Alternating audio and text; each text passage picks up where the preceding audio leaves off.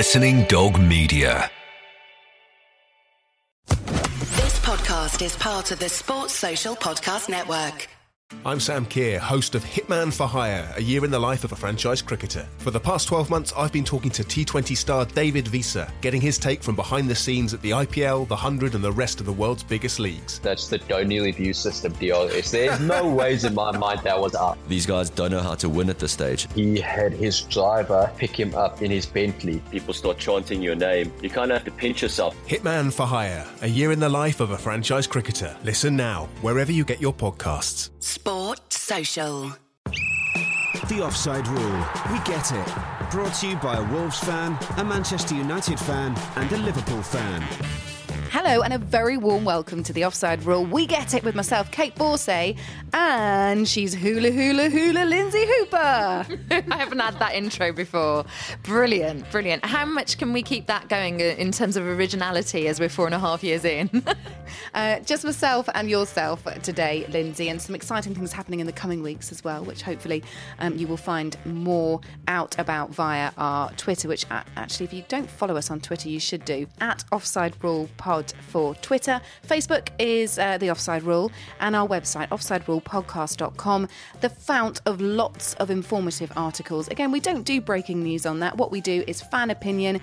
We do takes on different subjects to do with football, and actually one of our writers, Tom, predicted Lincoln City's success. So you can even call us Mystic Meg on that website as well. Pop over and have a look at everything there is to see. Speaking of which, I want to go through our archives. I want to dredge up, I think it was round about March last season, before Leicester City won the Premier League and were champions.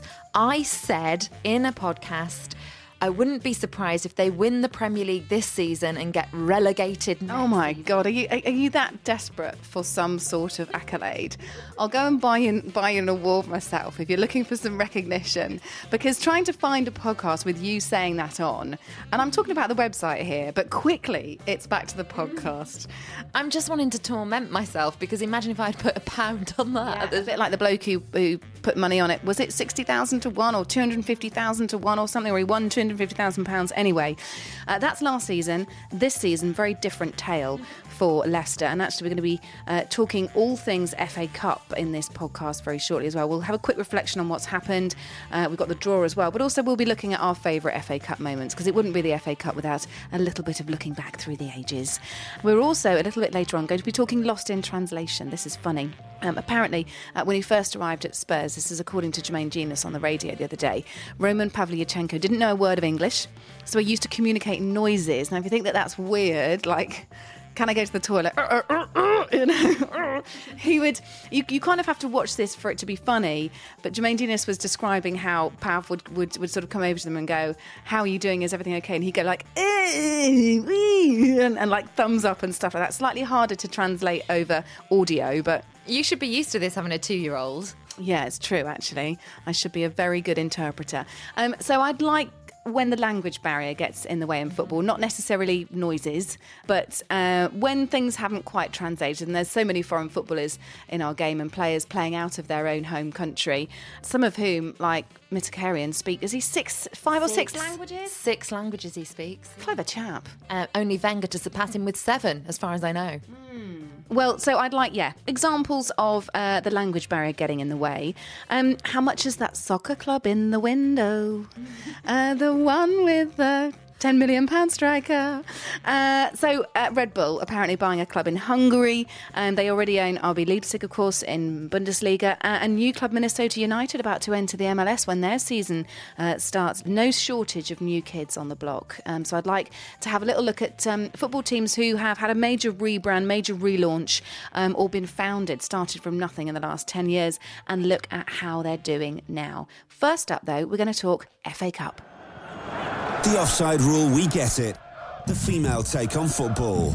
What a fantastic weekend we have just had. The last-minute winner for Lincoln City at Burnley puts Lincoln in the history books. Not for over 100 years as a non-league club made it through to the quarter-finals of the FA Cup. 103. Thank you for your exacting knowledge there. Funny game also because of Joey Barton's bizarre dive, apparently attempting to get Matt Reed, one of the Lincoln players, sent off. Just unnecessary and textbook Barton. You know who I think he's turning into? Chris Eubanks Sr.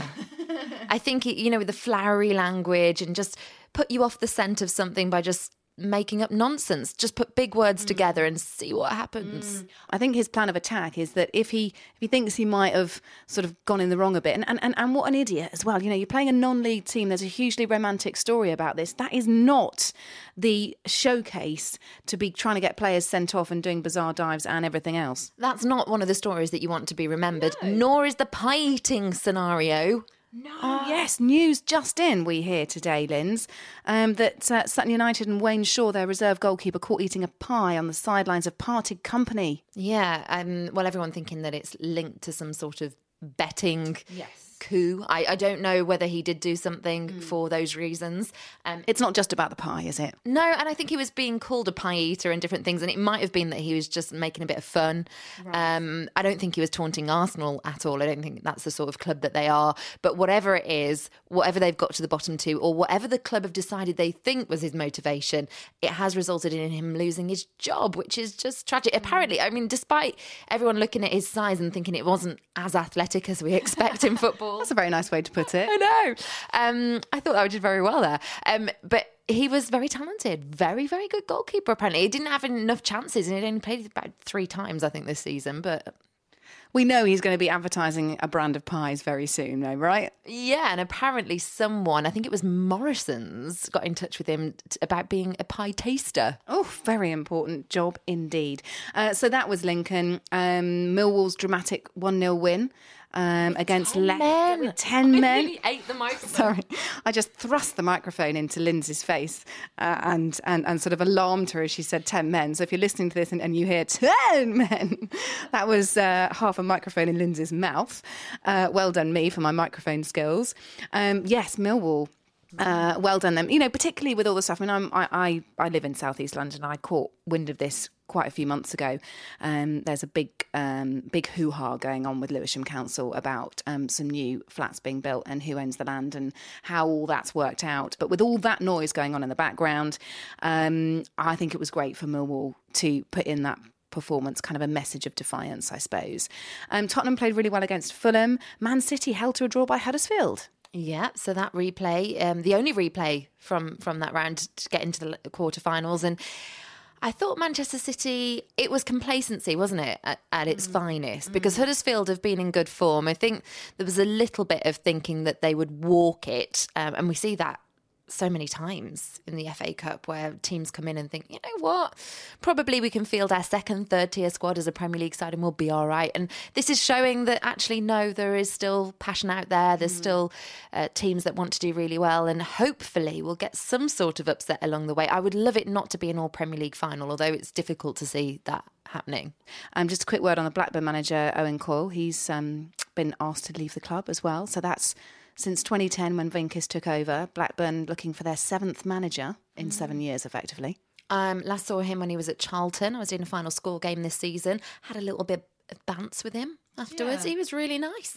Really nice guy. I'd never really got to speak to Owen Coyle that much. But yeah, I'm sad to see anyone be out of work. You were at Palace today, weren't you? And you interviewed Sam Allardyce. Obviously, important appointment for him post all the England debacle. How have you found him in terms of where he's at? Is he exactly the same as he always was? Do you think he's been brought down a peg or two because of what happened with England?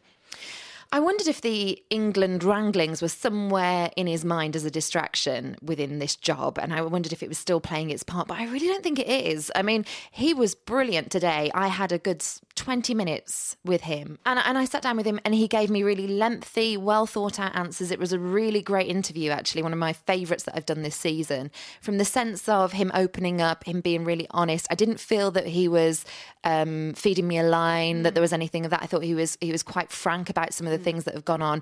And let's not forget, this is the worst start that he's had in his managerial career from taking over at a club. So it's quite a difficult time for him to be talking quite openly. He could be clamming up and thinking, I'm going to keep media limited and restricted. But I was the third in a long line of interviews that day, today, talking in the past tense. But he was brilliant with all of us. And I really had a lot of time for him and more time for him from now on after that experience. All right, well, let's move on to some of our favourite FA Cup moments as we're sort of rounding up what's been happening this weekend, the draw, etc. Well, I think it's always nice to look back, isn't it, at the FA Cup? And I think I was reading a couple of days ago about the very first FA Cup final at the newly built Wembley, as it was then in 1923 or whenever it was. 300,000 people poured into Wembley Stadium to watch the FA Cup. The stadium only held 150,000. This was all standing, of course, back in the day. And the standout thing for me from this story is how on earth, because when you look at pictures, there are basically members of the crowd on the pitch. There are so many people jammed into that stadium. How on earth was that not a huge tragedy after you then reflect on what happened in years later with Hillsborough? Well, apparently it was down to a horse. Billy the Horse kept that crowd in good order, and it's now known as the White Horse Final of 1923. Well, if we're talking favourite FA Cup moments, I'm going to go back to 1995. And I remember this as one of the moments that just hooks you in. And you just get the bite, you get that bug for something. And it was an FA Cup game. And it was when Sheffield Wednesday had returned to Molineux. So remember, 90 minutes of football's already been played, 90 plus minutes. We've got a replay. So they're coming back. There's already been a lot of time spent in this match. And then they come back and another 90 minutes passes at Molineux between Wolves and Sheffield Wednesday. And it's 1-1, 90 minutes full. Extra time, 1-1. Goes to penalties. Oh. Now, this match has got a lot of other narratives going on. And the main one being one of my dad's favourite players, who then, of course, you take a shine to because you're looking out for them because your dad's mentioning them. Chris Waddle. He'd had that missed penalty at Italia 90. And it was the first penalty that he took since that tournament. Pressure. So we're going into the penalty kicks. And I remember, because a couple of my favourite players, I think it might have been just because of his name, but I love John de Wolf. Yes. Perfect. Just liked him for that. Yeah. But Wolves had actually missed already a couple of penalties, the first two. Andy Thompson and Robbie Dennison had missed. So we're 2 down. And Sheffield Wednesday had scored their first 3. So you're thinking it's not going the way of Wolves. Yeah. And people start to leave. Now, there's some car parking spaces near the Asda, near Molineux, that you want to get out pretty smart, quick smart, otherwise you're going to get stuck around that roundabout and the gyratory. But those fans that stayed put were rewarded for being loyal, because what happened was penalty hit the bar for Sheffield Wednesday, as far as I can recall. I think there was... it was Paul Jones, the goalkeeper. He made some absolutely blinding saves. So he saved another one, and then it came down to the crunch, and John de Wolf had scored, which pleased me. Chris Waddle got his penalty kick saved because Paul Jones had watched his Italia 90, thought he'll go the other way, and he did, saved it. So absolutely distraught for Waddle. But then up steps Don Goodman. Oh, and the great Don Goodman. Yeah, he hits the penalty into the back of the net, which alleviated a lot of suspicion around him because he'd come from Albion. Yeah. He'd come from our big rivals. But he got us through to the 5th round of the FA Cup, and that's when we faced Leicester next. So I just remember that being one of the epic matches. And certainly in terms of penalty shootouts, it was brilliant to come back from 2-0 down to win 3-2. As a Liverpool fan, of course, one of the great moments for me is 2006, that FA Cup final when Liverpool were 2-0 down, and then, Steven Gerrard's fantastic goal got us back in it, and then after extra time it went to pens and we won. And that was fantastic for me because although I wasn't there, I was working on air somewhere else. And so, I had full reign to enjoy every single, not enjoy a lot of the game actually, but kind of enjoy that fantastic comeback. And of course, after Istanbul the year before, we became, known for, switching a game. And Gerrard became known for switching a game very, very easily. He had that magic ability. So that's one of my all-time memories.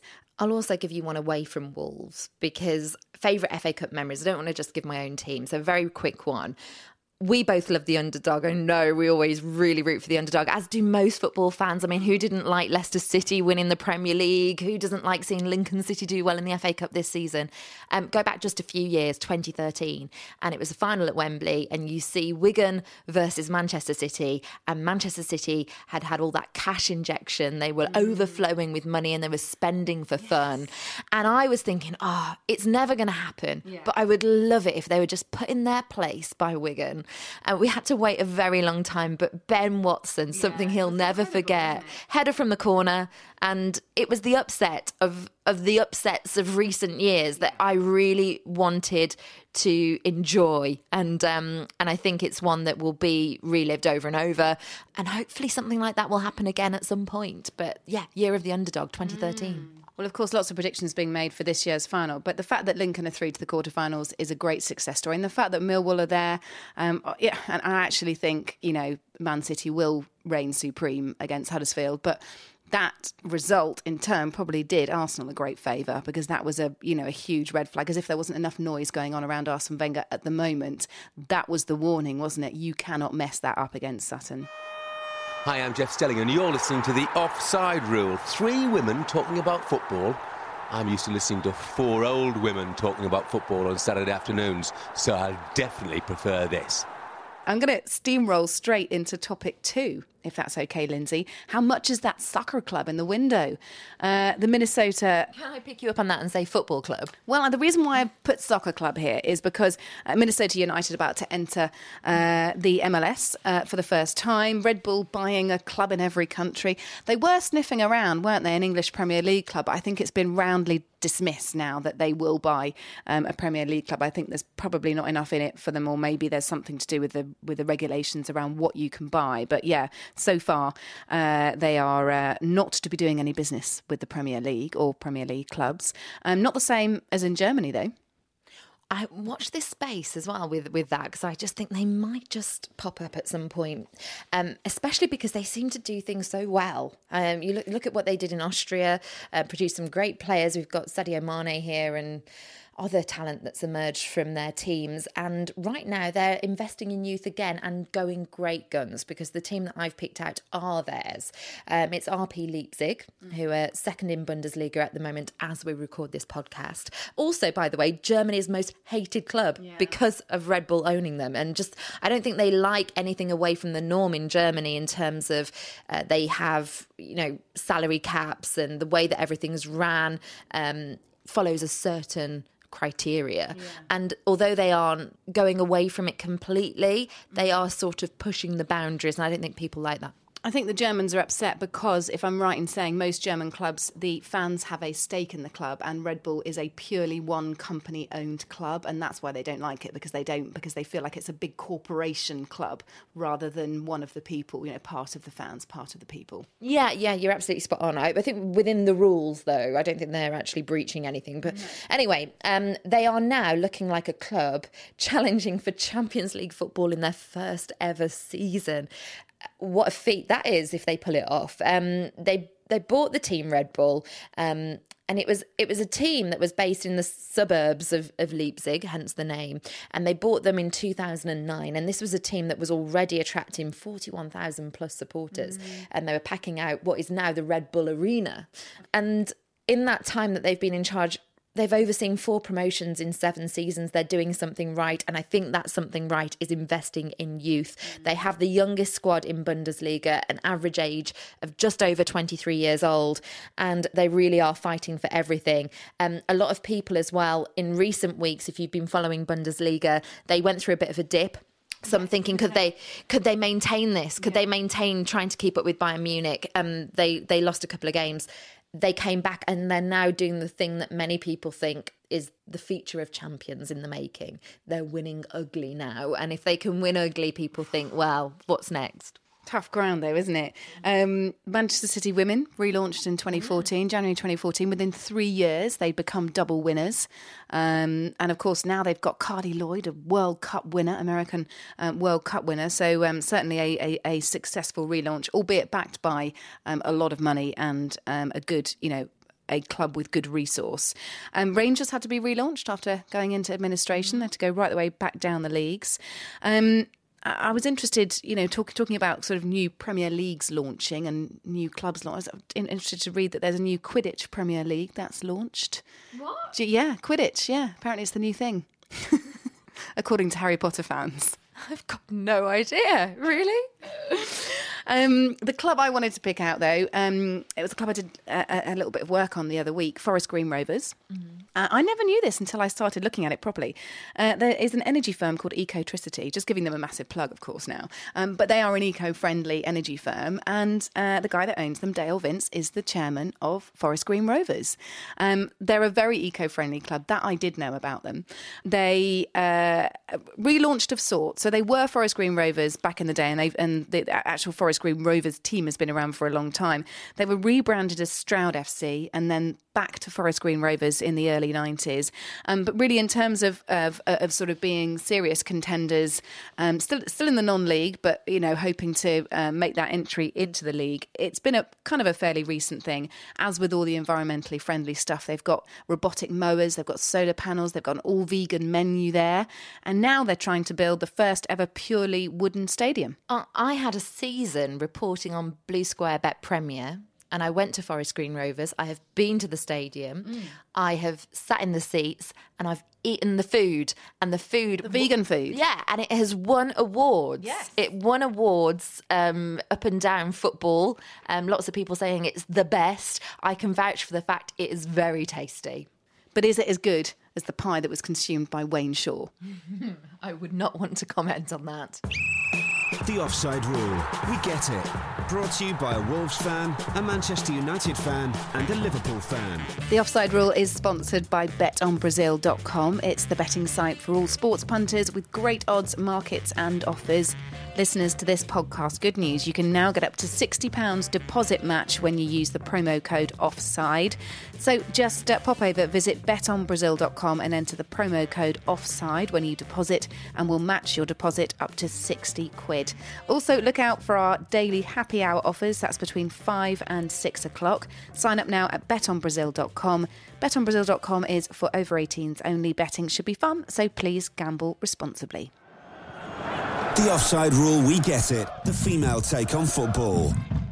All right, topic number 3, lost in translation. It happens to me when I go abroad. I'm sure I say some outrageous things.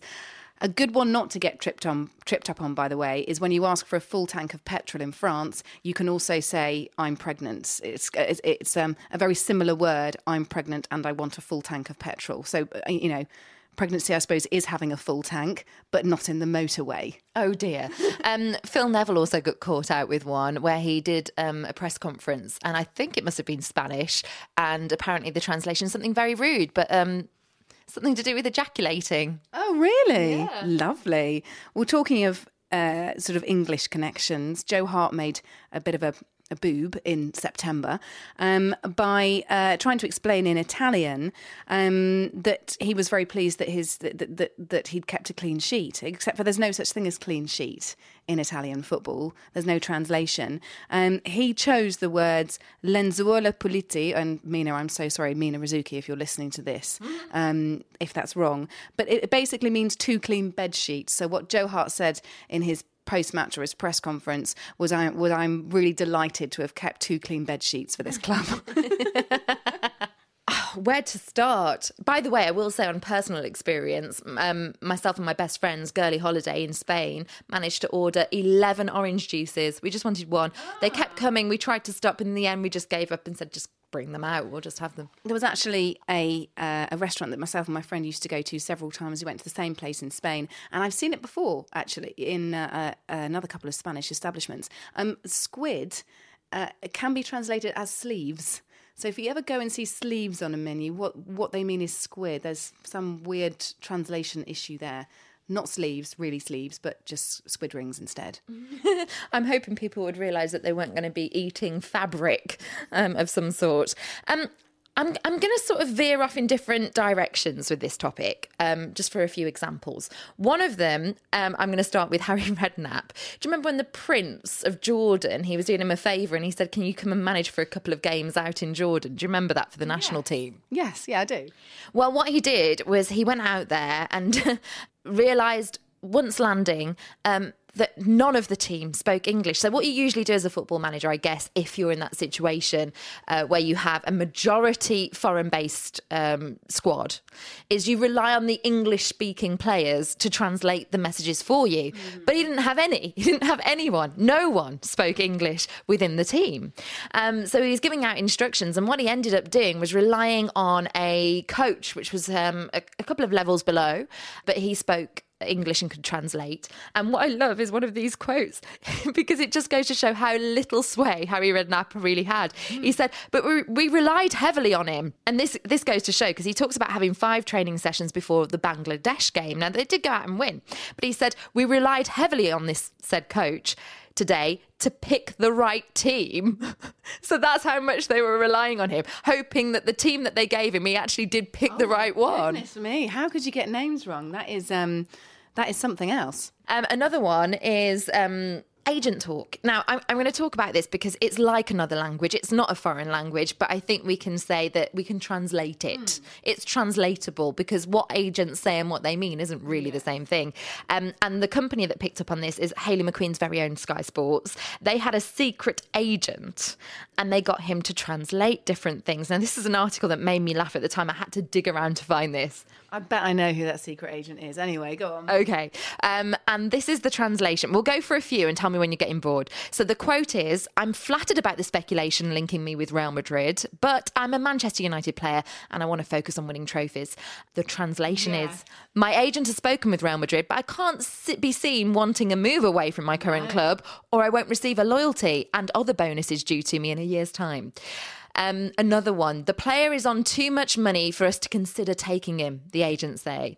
The translation is, hint to current club, pay the player off so he's not out of pocket when we sign him. You get him off your treatment table and we get a good player on the cheap. Everybody's a winner. And one more, a quote, I'm happy to stay, but you can never say never in football. God, yes. The translation is, I'm sat in my front room with a red fluorescent light bulb above my head, wearing a thong, wonder bra and footy boots draped suggestively around my neck, but I'm really happy where I am, boss. Brilliant. I like that very much. I remember Sid Lowe talking about this on a podcast several years ago, and it sprung to my mind when we set the topic Lost in Translation. And this, by the way, was sparked by the fact that Jermaine Genius on the radio the other day said that Roman Pavlyuchenko used to communicate in noises when he first arrived at Spurs, because he didn't know a jot of English. So he kind of turned into Joey from Friends, like, hey, how you doing? Sort of strange noises. But Sid Lowe used to be a translator. In fact, Jose Mourinho was a translator for Bobby Robson, wasn't he, back in the day? But Sid Lowe tells a quite famous story, if you've heard a lot from Sid Lowe in the past, upon Michael Owen being in the press room at Real Madrid. He was asked what he thought of Lampard, and from what Sid Lowe says, he's sort of scribbling bits of things for Michael Owen to say on a pad and then passing it on. Michael Owen declared of Lampard, "Está buenísimo," which is meant to mean he's really good. But for those of you who know a lot of Spanish, according to Sid Lowe, there are 2 forms of to be in Spanish, and he used the wrong one. Basically, Michael Owen in this press conference said he'd like to sleep with Frank Lampard rather than that Frank Lampard was very good. He quickly had to correct himself. I can imagine that was very funny. So this one is my own example. Last season, I interviewed Nacho Monreal at Arsenal, and it was just after Arsenal had beaten Bayern Munich. Can you imagine, Arsenal fans? I'm talking about beating Bayern Munich. But you had. And Nacho Monreal and Hector Bellerin had formed this partnership in this match, which had really impressed everybody. Press were very, very positive about how they played, very complimentary. And so in the first interview afterwards, in my English, I asked Nacho Monreal about how his relationship was developing with Hector Bellerin in defence. Note, in defence. I got raised eyebrows and a few bulging eyes looking at me because I think he thought I was asking about a relationship. So it is about Lost in Translation, but we managed to get over the line with that one in the end. Yeah, it's tricky when you inadvertently say something and you think, what have I said to provoke this reaction?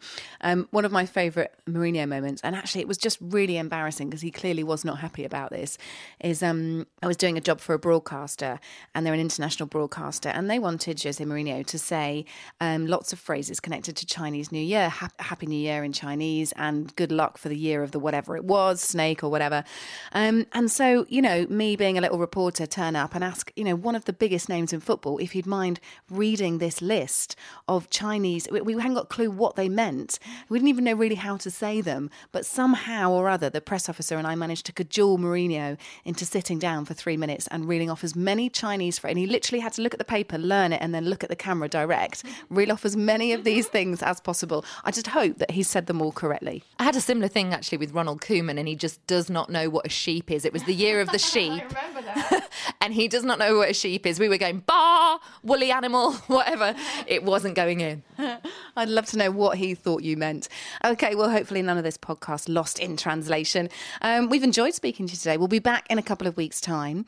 Hayley's moving house at the moment, so she's knee-deep in boxes, but she may well be back next time, and if she's not, you'll definitely hear from her very soon. And some specials coming up on the podcast too, so look out for those. Goodbye. See you later. The female take on football. Sports Social Podcast Network.